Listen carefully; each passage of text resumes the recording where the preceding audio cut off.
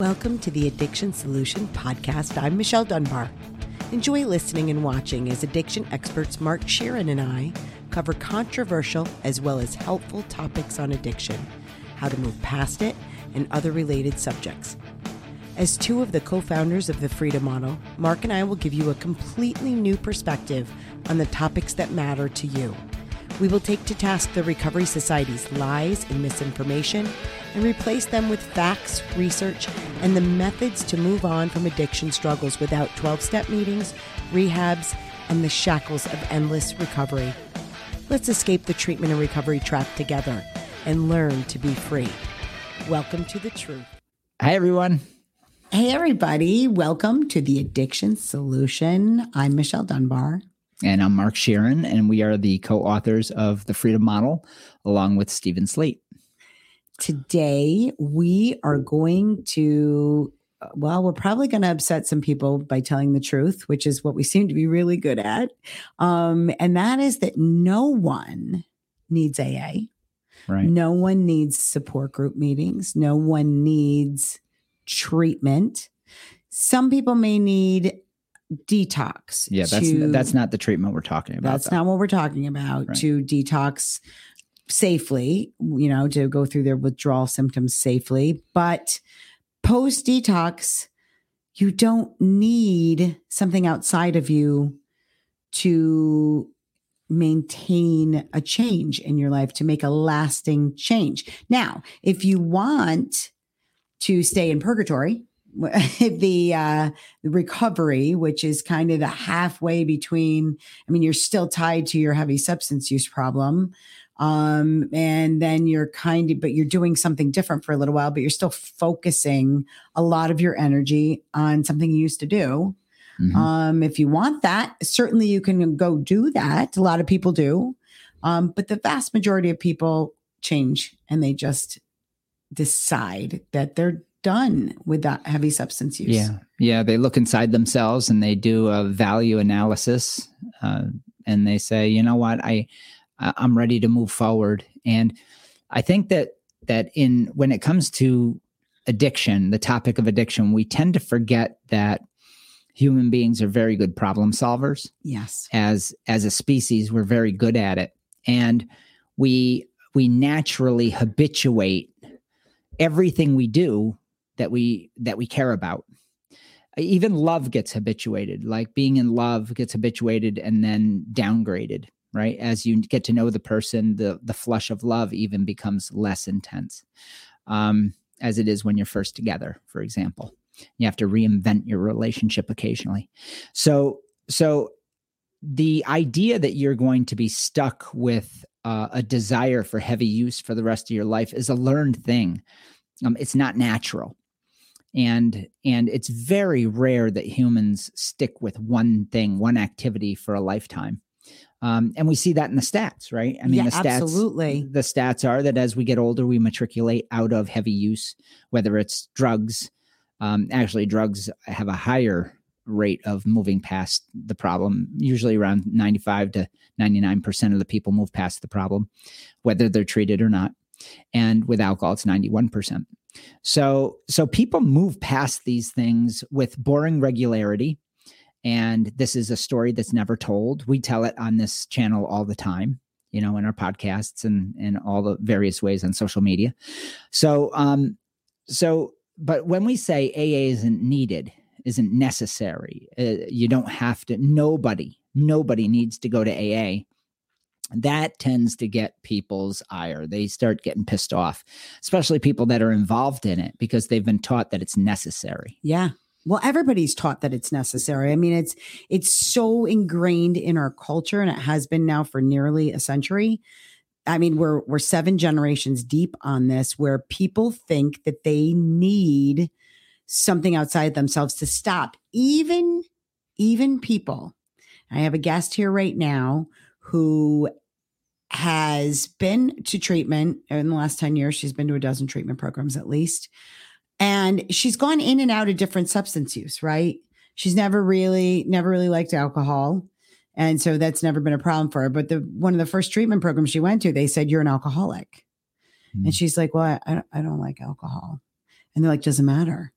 You're an addict. And what's amazing to me is that you go to enough meetings, you go to enough treatment, you start believing it, even though it flies in the face of your actual experience. Yeah.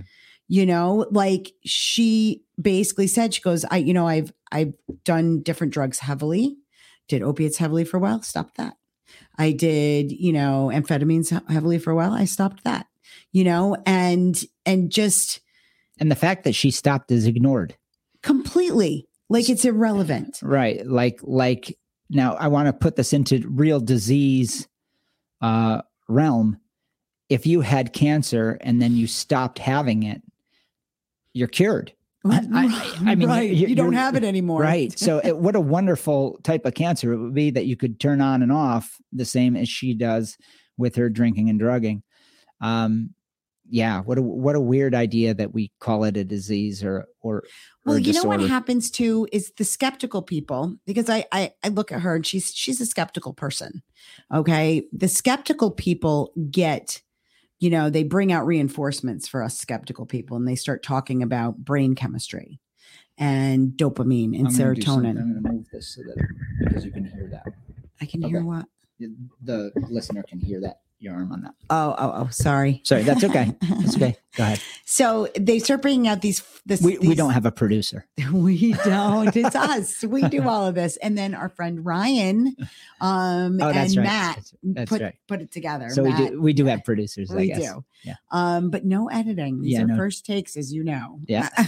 So they bring out this brain chemistry, and for intellectual people, it makes it more believable. Yeah. Right. When you start talking about dopamine and serotonin and look at the freedom model talks about all this stuff as well. Yep. But nothing accounts for the fact that people always choose. Yeah. Yes, I know. And the whole premise of Alcoholics Anonymous and its offshoot, which is all the treatment that exists in Western culture now, this $45 billion juggernaut, that exists. The whole idea is that you're powerless. Yeah. And you need them.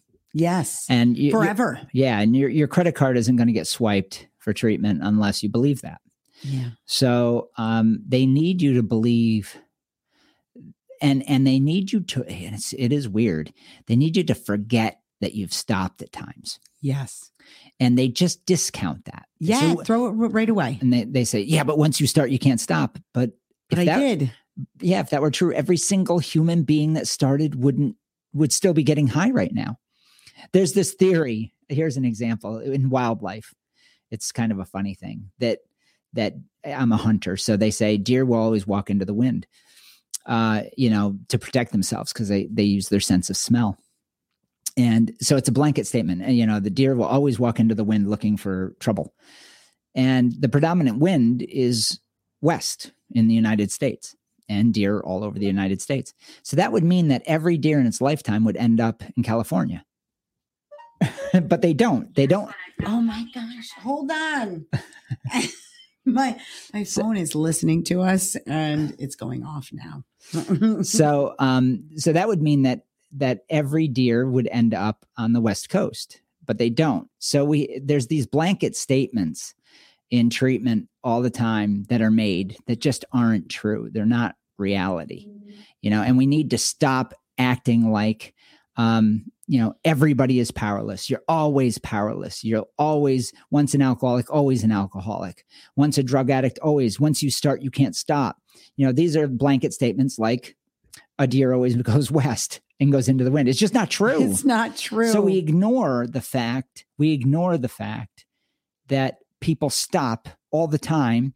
And when you go to rehab and they tell you, well, look at your history. And I can remember doing this to your point. Well, I'm looking at my history and my history says I stopped like hundreds of times. Right. But then the savvy treatment provider or 12-step member will say, but you didn't stay stopped. Right. You always went back. And then they throw in, there's always little half truths, right? There's things that make it believable. And they'll throw in, Well, when we say it's a choice, they'll say, a lot of people will say, well, the first drinker hit is a choice. And it's like, oh, okay. If the first one is a choice, then why isn't the second, third, fourth, fifth, and 12th? Right. I mean, stopping is a choice. And stopping it's all a choice all the time. Right. So, and if the first one is a choice, then why do I have to go to meetings? Right. Right. Why do I have to have some other person in which I need to be accountable to, like a sponsor or a home group or a counselor in therapy? Why do I have to bare my soul to these people? Why do I have to be babysat?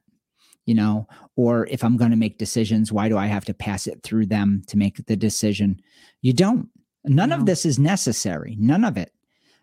Now, it becomes necessary because your belief system is that you're powerless.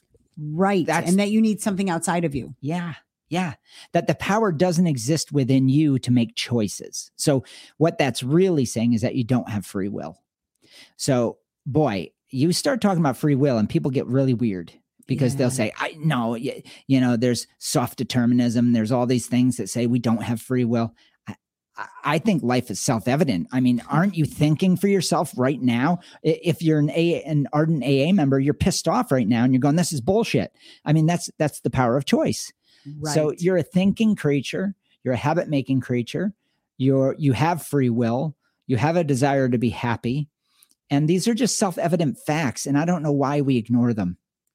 Well, that is the problem. I mean, there are going to be people that are going to come out of the woodwork and say, well, but the support that you get, there's research that shows that, people do better when they have a support network around them to do whatever kind of lifestyle change they're doing. Well, for some research shows that it's beneficial and some research shows that it isn't. Well, yeah. And that's a great point. And the research that shows that support is necessary is research that is intertwined with the treatment industry. It is. So it's self-serving research. When you look at the people in general, in the general population and in masses, right? Almost nobody gets support. They just move on. Nearly everyone. So that's the thing. I'm going to tell you where we get this research. Okay. There's formal support. Okay. We have a person on TikTok that's like, how hard is it to just give us links for your research where you're getting this? The Freedom Model for Addictions has more than 100 citations of research that we've gotten. But some of the largest studies that have been done on addiction you can get right on the SAMHSA website, which is the Substance Abuse Mental Health Services Administration, something like that. Mm-hmm. So, NESARC has a longitudinal study on, they started it was called the NLAES in the 90s, and then it changed to NESARC. So the NLAES was done 91, 92. NESARC was done 2001, 2002, and then 2010 to 2012. If they did it in 2021, we haven't seen it. It hasn't been released yet. I'll have to look for it. But my guess is because of COVID, it didn't get done. Right. So that's what we're talking about. These are huge studies, surveys from the general population. And what they show is that people, by and large, get over the problem on their own. And nearly everyone gets over it. And those that go, but here's where the treatment people go. Yeah. They say, well, but I know Tom, he went to rehab and he got well. And so we prove in chapters 1 through 3 that those people would have gotten well regardless. Yes. In other words, they got well, or they stopped, or they abstained, or they moderated successfully prior to going to treatment, meaning within the first day or so of treatment, they had already lowered their use, or prior to it. So this idea of powerlessness just isn't true, because ultimately the only one that can stop yourself is you. You're the only one in there. There is no force in treatment. Right. They act as if there's some sort of magical potion in a church basement, and there's some magical words that people are saying. And here's what's interesting. The freedom model doesn't get anybody sober. No, not a single person. What it does, it provides information. And then people say, well, AA provides information. I say, okay, let's compare the two. Let's compare the information in the freedom model, which tells you that you're totally capable internally of making your own decisions and changing your habit. AA's information is that you can't. Right. So which do you want? I mean, just look at it. I don't see any reason to believe the myth that you can't make decisions for yourself. Yeah, absolutely. And so what we see is what's really interesting is the people that go to AA have, what we see in the research, have lower rates of long-term success than people that do nothing. Yeah. Right? People that go to AA and they start to believe in the mythology that they're powerless and that one drink equals one drunk, or, you know, if once an alcoholic, always an alcoholic. Yeah. Or once a drug addict, always a drug addict. When people that believe that have 9 times higher rates of binge usage than people that are shown a choice-based model, like the freedom model. Yeah, 9 times. This isn't some sort of close race. No, and 5 times higher than people who do nothing. So you're actually better off doing nothing. The problem is none of us live in total isolation. So we get this information, we're bombarded with this misinformation on a daily basis, pretty much throughout your day. If you're on social media, if you're watching television, if you're listening to the radio, if you're reading a newspaper or books or watching movies, you're bombarded with this information that there is this, what Mark calls a nebulous force called addiction, that can kind of take you over. And the other thing is your family is getting the same recovery society influence, right? And the people close to you.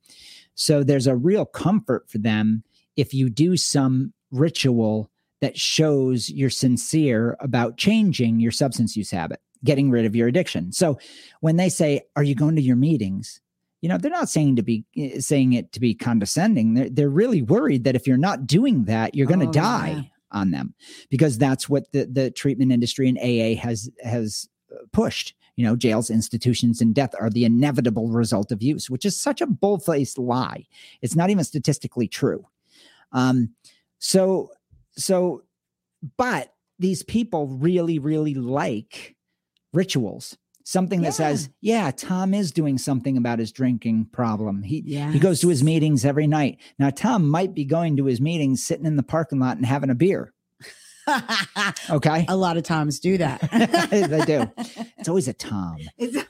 Tom or a Bob, right? So the point is that we have many reasons why the AA and treatment model have flourished.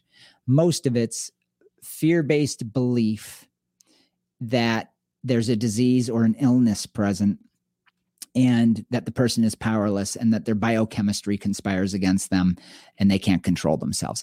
Every single thing I just said is not true, is 100% untrue. But it's been mainstreamed. So now you're going to treatment for a non-existent disease or problem. You're going to treatment for a myth. You're going to treatment for almost a religious belief in addiction that is framed in a way that is completely false, objectively not true. So yeah, there's no reason to do that. But if you believe in all that mythology, you need treatment. So if you're a person that's rallying right now as you listen to this, or your family is rallying against it, and you're saying, no way, this is wrong, you're going to kill people with that knowledge, with that information, boy, you are misinformed. Yeah. And you don't have to struggle. That's the other thing is it's a great point. There's, people almost have this pride that, and we've had people say this online to us, I struggle every day to stay clean and sober. And by the way, I hate clean and I hate sober, like those terminologies, but that's what people believe. They believe I struggle every day. And it's like, but we're telling you, you don't have to. But there's a certain amount of pride in the fact that they're struggling. And sadly, people that believe that are the ones that cycle in and out and in and out. Mm-hmm. And they, they put some time together and then they sneak away and do what they really they want to do. They never change their preference. They never challenge the benefits they saw in intoxication. And so the change was temporary, right. Rooted in fear. Yeah. What a terrible way to live. Yeah, it is. It is. I had a thought and it went away. I'm sorry. No, it's not you. Well, it's gone. It'll come back. What I want to say in this is we're not saying that there aren't people that enjoy going to support groups, because there are people that like that, but know what you're doing. What you're doing is you've made a decision that you're happier being a part of this secret club, which is fine, this support group, but you're still choosing to not, you've decided I'm happier not drinking so I can be a part of this club. Yeah. So I'm going to back up for a second because I remember. Got it. Yeah. Good. I knew if I just kept rambling, he'd get it. the valiant battle. Oh, yes. The valiant battle against addiction. It really irks me. It's a pet peeve of mine when somebody will say, yeah, I got sober, and everybody around me says, oh, congratulations. Yeah. You're so brave. Yeah, you're so brave. And the sad part about that, I think it bothers me because it's sad. And that is, you are brave if you say that it is a battle and you believe it and everybody believes it. So it becomes this valiant, amazing thing that people stay sober. And it's seen that way. And it's such a sad thing because it's not hard. I don't do a damn thing to maintain recovery because I'm not recovering from anything. I had just moved on. I just changed. Right. So I think that when we start to give out emotional prizes for not drinking or not drugging or moderating successfully or whatever it might be, we're really creating a false narrative, and we're rewarding something that is just simply unnecessary. Well, we're creating the battle and framing it as a struggle becomes a persona, right? It becomes your identity. Yeah, that's good. Yeah. And so now you're getting in this, we see this with Hollywood people all the time, it becomes their identity that they're this addict in recovery. And they, and some of them put together 8 or 9, 10 years. And then the next thing you hear, they, crashed their car totally wasted. And what a tragedy that is. And then they get to go back through the whole process again and they become. Yeah. And there's a tremendous amount of pity. Yes. And none of that is necessary because it's tragic, really. Yeah. It's such a waste of time. Yeah. It's such a horrendous waste of time when somebody should be coming along saying, hey, did you know that you can move past this and move on with your life? Yes. I want you to think about those words. I use it all the time. We do in the Freedom Model all the time. Move past an addiction, right? You move past it and then you move on. You're not looking backwards. You're not tying your life to some meeting talking about shit you did 5 years ago. I mean, I don't care what I did. The only reason I talk about it is because I do it for a living and I'm helping people and there's some reference there. But ultimately, I don't do anything for recovery. No, you just get on with life. Yeah. You just like that. You would. Oh, it's blurry again. But the people that listening can't see that it's blurry, but yeah, you have to move your arm. So look well, maybe I am. I was going to say, I'm not saying this to upset people that nobody needs AA, but there are going to be some people are going to be upset. So it is what it is. But what I'm saying it for is so that people know that if your experience is that you just one day decided you weren't going to do that anymore, and you moved on, that's most people's experience. You did it the way nearly everyone does it. And it's valid. That's right. If you say, I can take it or leave it, Mom, right? Or I can take it or leave it. I said that to my dad. Yeah, it's true. Yes, it's always been true. It's always true. Even if you have deep withdrawal, you can take it or leave it. You can go to a detox and be done with it forever. Don't lose sight of that truth, because that's a beautiful truth and it's empowering for people. Now, you may take it or leave it. You may take it, right? And people may disagree with it. Yeah. Right. And that's okay too. You're entitled to your choices as long as you're willing to pay the price. I mean, there's trade-offs for everything we do in life. Drug taking in any form is risky, but I think everybody knows the risks. I don't think that narrative hasn't been overplayed. I mean, everybody knows that you could die, that you could have legal ramifications, that you could lose your family, all those things. But I think that at any point you could leave it. You could say, I'm done. I really am. Just like hundreds of millions of people do worldwide every year. So I'm gonna kind of play the devil's advocate, and I'm gonna ask you a question, Mark. Okay. So what about? And this isn't scripted, so no. And now I'm gonna see what he says. What about the people out there that are listening, the moms and dads, the spouses, who the person is drinking or drugging themselves to death? They've overdosed. Mm-hmm. Is there a benefit to them going into treatment or going to AA? Or forcing them to, like, interventions? I think if the result is you want them to stop for the period of time in which they're in the rehab, but even there's no guarantee in that. Yeah. I think that the hardest thing for a parent, there's no easy answer. The hardest thing for a parent would be what do I do? Do I let go? Right. Do I let go? Do I, not tough love, but do I just separate myself, create a boundary and say, you know what, emotionally, I can't be around this. Yeah. And that's one of the hardest things for a parent to do. Now, I'm going to say something that's really biased, but it's biased because of the results we get over the last 33 years.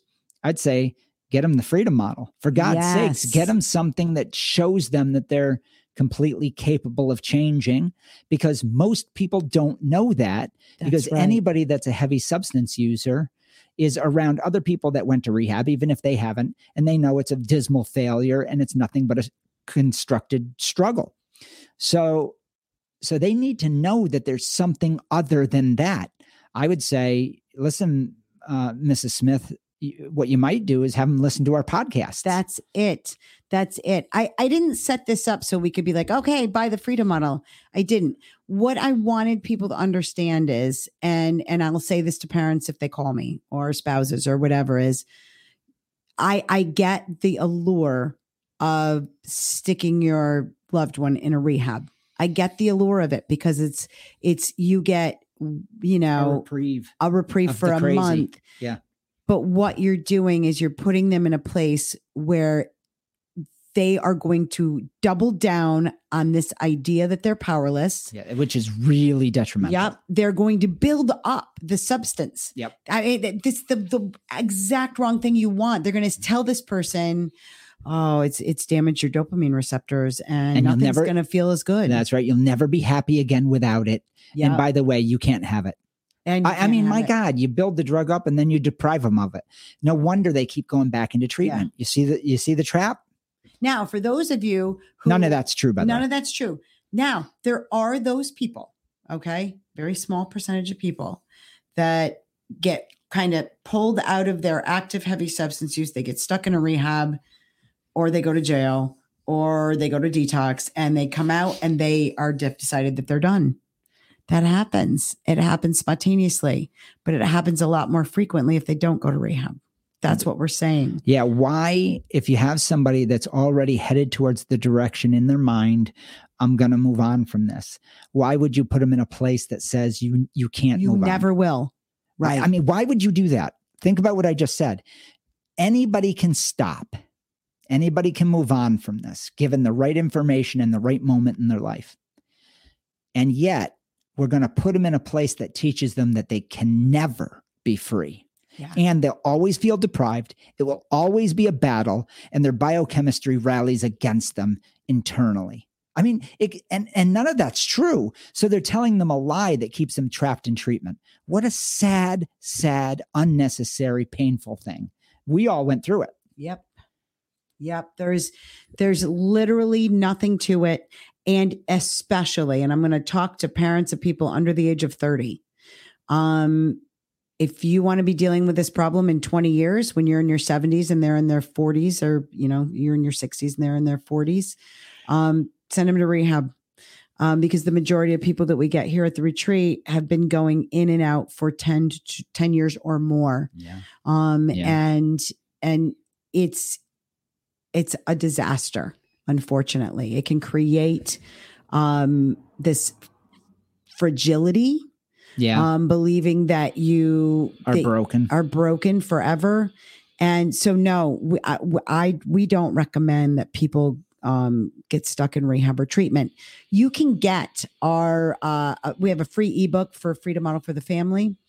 And we have all kinds of free books and stuff that you can get on the freedommodel.org that can explain all this to you in detail.